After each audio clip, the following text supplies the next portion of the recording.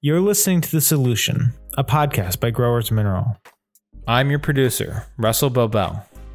In today's episode, Marguerite Fall, Jim Hallbeisen, and Zach Smith get into the topic of nutrient runoff and why farmers need to pay attention. This is the final installment of a 3-part series. Go back and listen to part 1 and part 2 if you have not done so.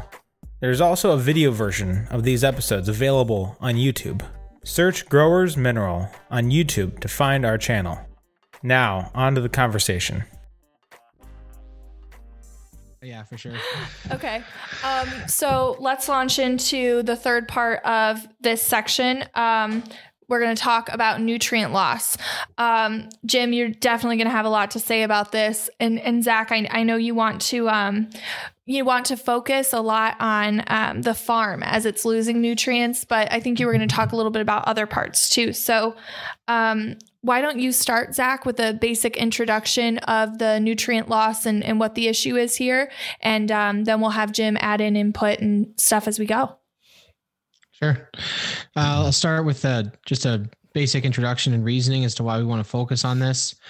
So like we said before, non-point source pollution is largely to blame for the current algae problems, the current nutrient pollution problems. And a large part of that is agriculture. And there's certainly other contributors like golf courses and lawn care in cities. I'm not going to deny that they contribute, but given the size of agricultural land and the quantities of fertilizer applied to it, with the lack of efficiency, we know that it's being lost. So this is certainly a big topic. I want to focus on what actually happens in the field when fertilizer is applied and then lost.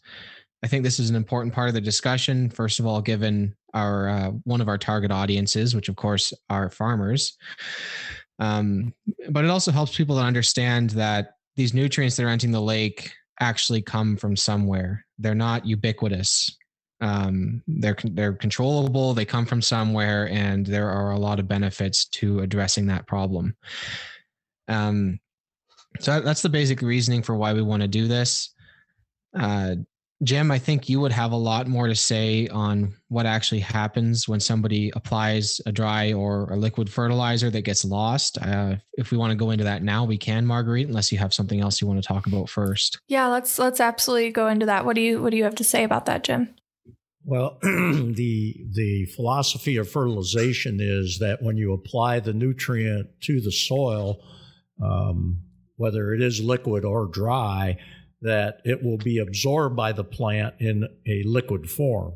So if you're applying dry, it's got to rain first before you're going to have any utilization. And if you have liquid, it'll take less rain to have utilization. But the efficiency is where we feel there is a serious problem, because the utilization occurs when the plant is actually growing, and how much fertilizer is applied to plants when the plant is actually growing.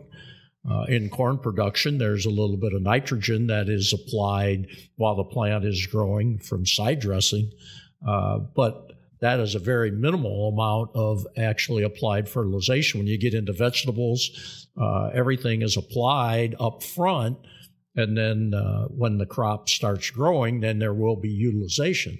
Well, that time span in there, that lag of time of utilization from application, is a very serious problem, because much of this has to be absorbed as water or through water, so it must be water soluble.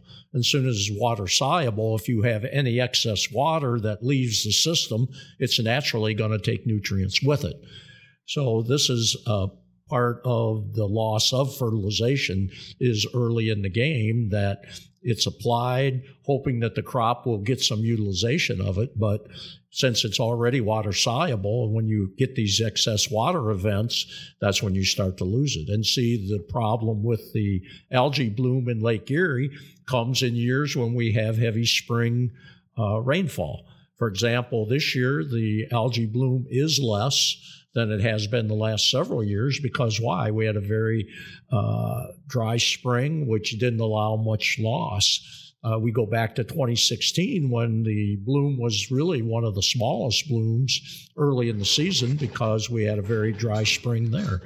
But those years in between when we had heavier rainfall, particularly like in 19 when it was very heavy, there's loss. And see, this is what you're dealing with fertilization. Farmers have to get that on ahead of time. If you go back to these methodologies we talked about before, a lot of fertilizer was applied with the planter when the crop was being planted. As farmers have gotten to larger size, they have gotten away from that. They bulk spread their fertilizer early in the season so that they just can continually plant. And see, the grower's methodology is talking about applying that nutrient right when you're putting the seed in the ground. And so that the utilization will occur much more quickly because the plant is actually growing when you're applying the fertilizer. And then the stabilization of fertilizer is an issue that a lot of fertilizer companies do not discuss. And see, the purity of product plays into that quite significantly also. When you talk about things like phosphorus or potassium, particularly phosphorus, we're trying to stabilize that nutrient in the biological force that's in the soil. And see, we think that takes a purity of product and a balance of product in order for those microbes to consume it so that it doesn't get away from you.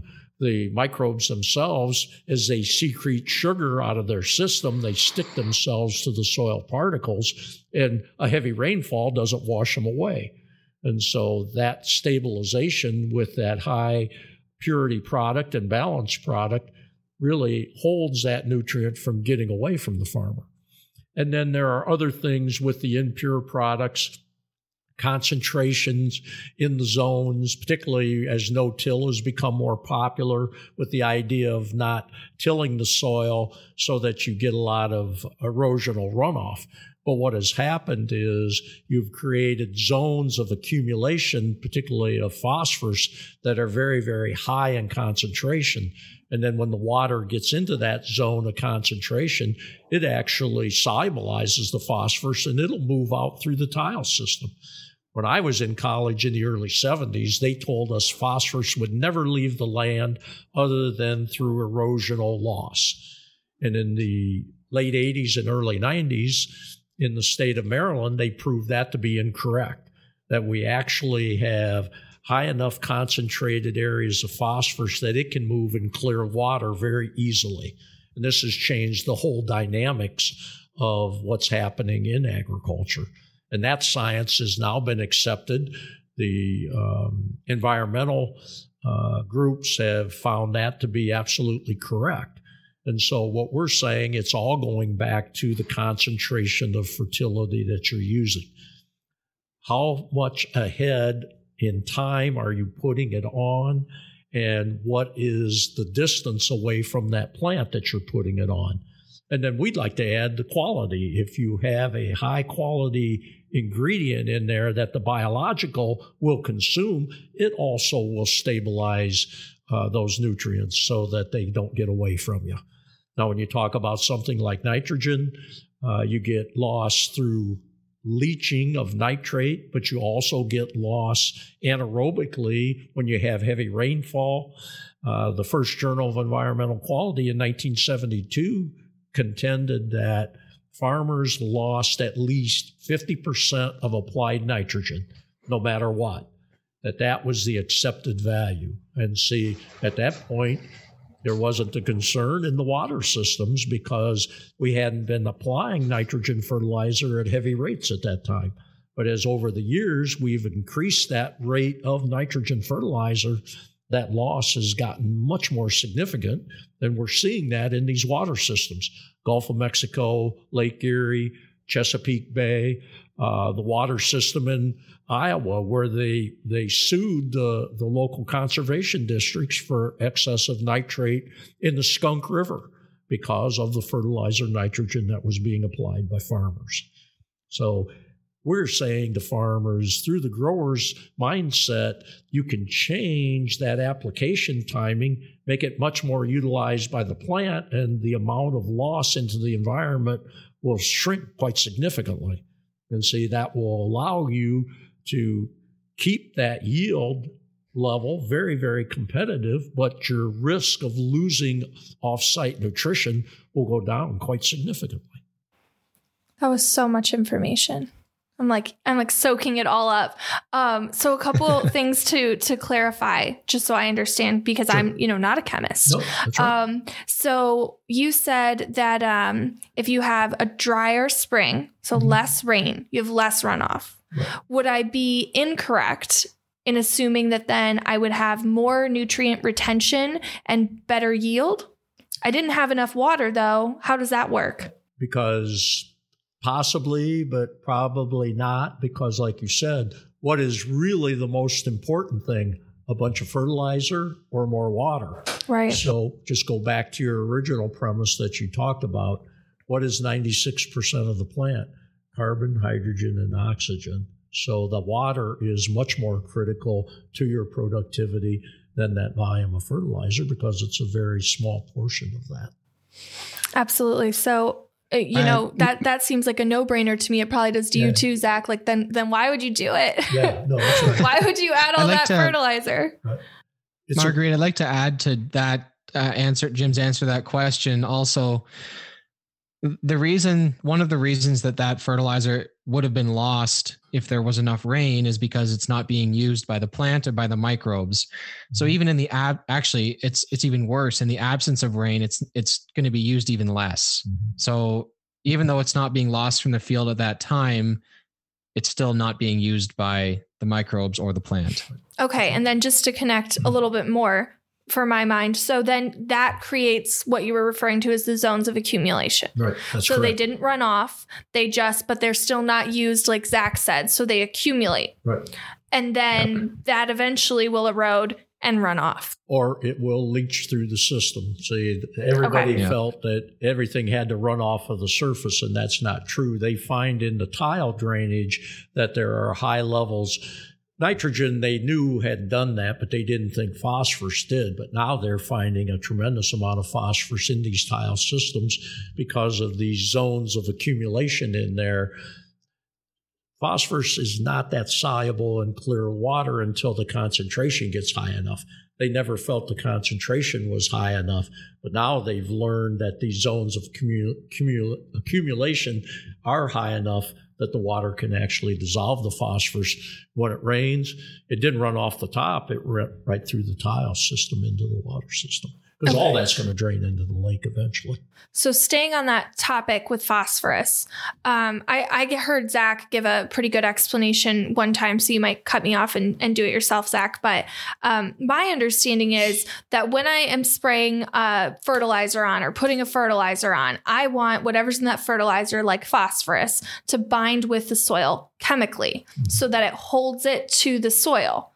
And if it's not doing that, so if I have a huge accumulation of it, obviously I had it so much of it that my other parts of my soil cannot bind to it. Am I understanding that correctly? To hold it? You're correct chemically, but you make this very same mistake that farmers make.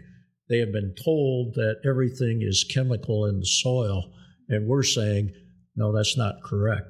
It's the biological life that makes the soil work correctly. You want that biological life to consume that phosphorus. Why? Because when it lives in a symbiotic relationship with the plant, it always can make that nutrient available to the plant, because they live a very short lifespan, say 24 hours. So you put phosphorus in there, they eat it. Within 24 hours, the plant can get at it, because the plant is going to eat that dead microbial tissue. And why is that? Because they are feeding the plant to grow the sugar that they need to eat. We are all tied to the photosynthetic efficiency of plants. In other words, you can go out there and get a very nice suntan and be on the front of Gentleman's Quarterly, but you did not use any of that energy from the sun. You have to consume a green growing plant to get at that energy. And see, that relationship is the same for the microbes. First of all, they don't have any exposure to sun because they're in the soil, but they still need sugar to exist. The plants will give that to them. In return, the microbes will help feed the plant. So when you're feeding the soil, you are feeding both the chemical and the biological aspect, the biological aspect being the soil microbes. Yes, correct. That's right. And see, we're saying that's where the real key is and see, that's why manure works so well, because it always brought biological life back into the soil from the excrement of the animal.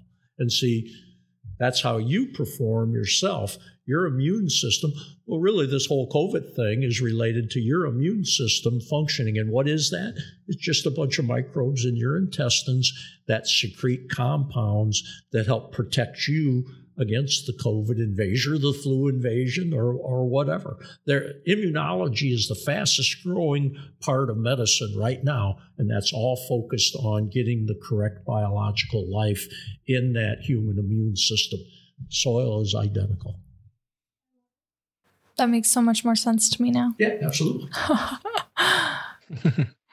This is all known knowledge to you, right, Zach? Pardon? This is already known knowledge to you, right? We just did a tangent for me. To a degree, yes, but I always enjoy hearing it again. So I know one thing you wanted to give us too, Zach, was the whole picture of nutrient loss. So nutrient loss really starts in the field and kind of ends at the river. Did you get the full layout of that laid out as you wanted? Yeah, for sure. I just wanted it to be very clear that, like I said before, these nutrients are not ubiquitous. They do come from somewhere. So Jim has explained marvelously how it goes from purchase to application to lack of use to loss. And then once it's into the water system, it's eventually going to end up somewhere that it's going to get used by, it'll either end up in the stream bed where it might sit for a while, or it'll get used by a photosynthetic organism.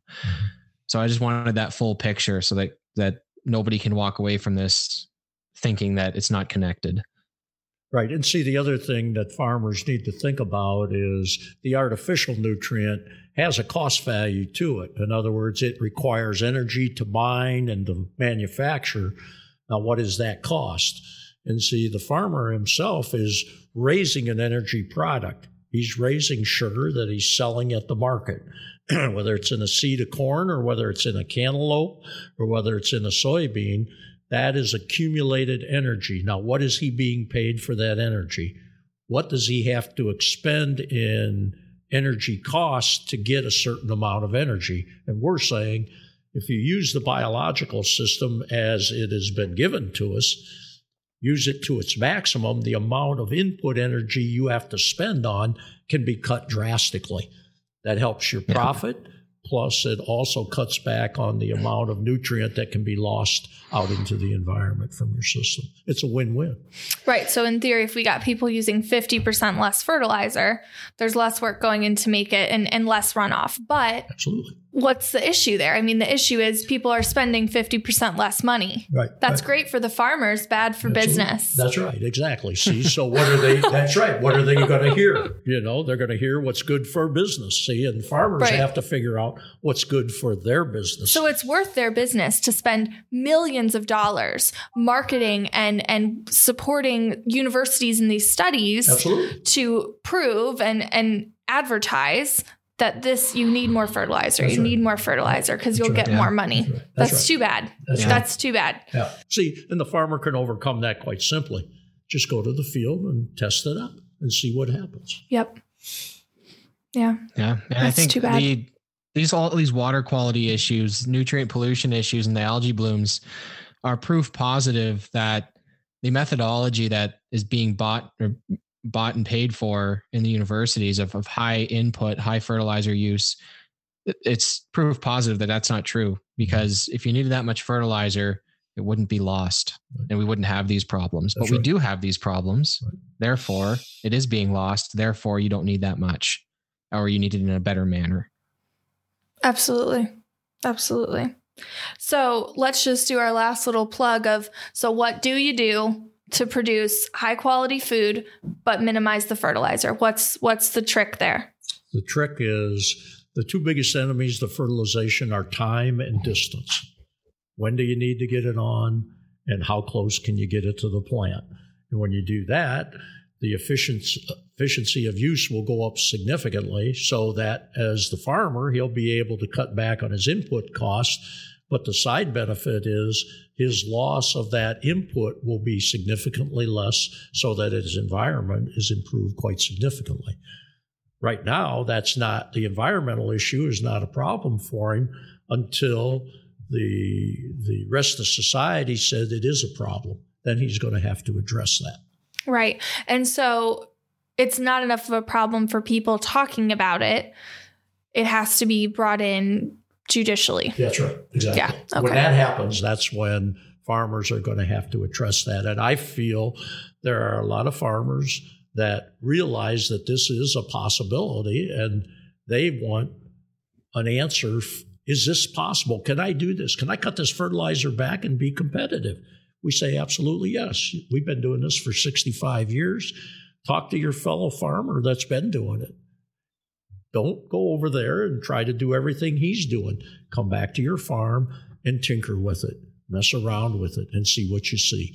And if we're correct and you can do some of it on 10 acres, can you do it on 100? Can you do it on 500? See, then we'll help you with that.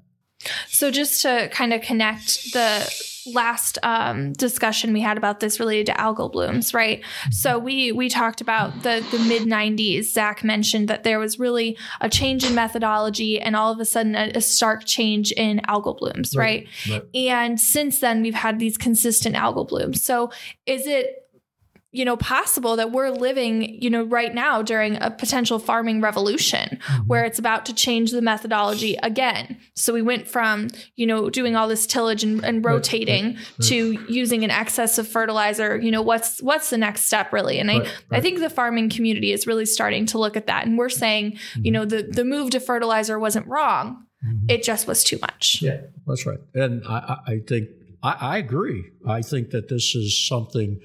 And the judicial getting involved, that is the forerunner, in my opinion. And as we talked about before with this dicamba, farmers a year ago, they would have said that's never going to be stopped being used. Right now, that's a very serious issue. And if that comes to fertilizer, they're going to have to look at a different methodology to match up to that, in my opinion. Why is it that we're never innovative until there's a real problem? It's when you're old like I am, change is it's a challenge. You got to get with the program. You got to start thinking, see, and if we can just do the same old thing and not worry about it, it's a lot easier, see. And so change is always a challenge, no doubt about it. Absolutely. Any final thoughts from either of you guys? Fine job, I think Zach. that covers it for me. Yeah, fine job, Zach. Great. Yeah. Great job, Zach. Thanks, Great job, too, Jim. I really enjoyed this, learned so much. I hope everyone else who's listening did too. And if you didn't catch this last two parts of this little series, check them out. The second episode's algal blooms and the first episode is talking about eutrophication. So get that background, make sure you have a full understanding, and we'll catch you next time. Thanks for listening. If you enjoyed what you heard today, please subscribe and share with a friend. If you'd like to learn more about the Growers Program, visit our website, www.growersmineral.com.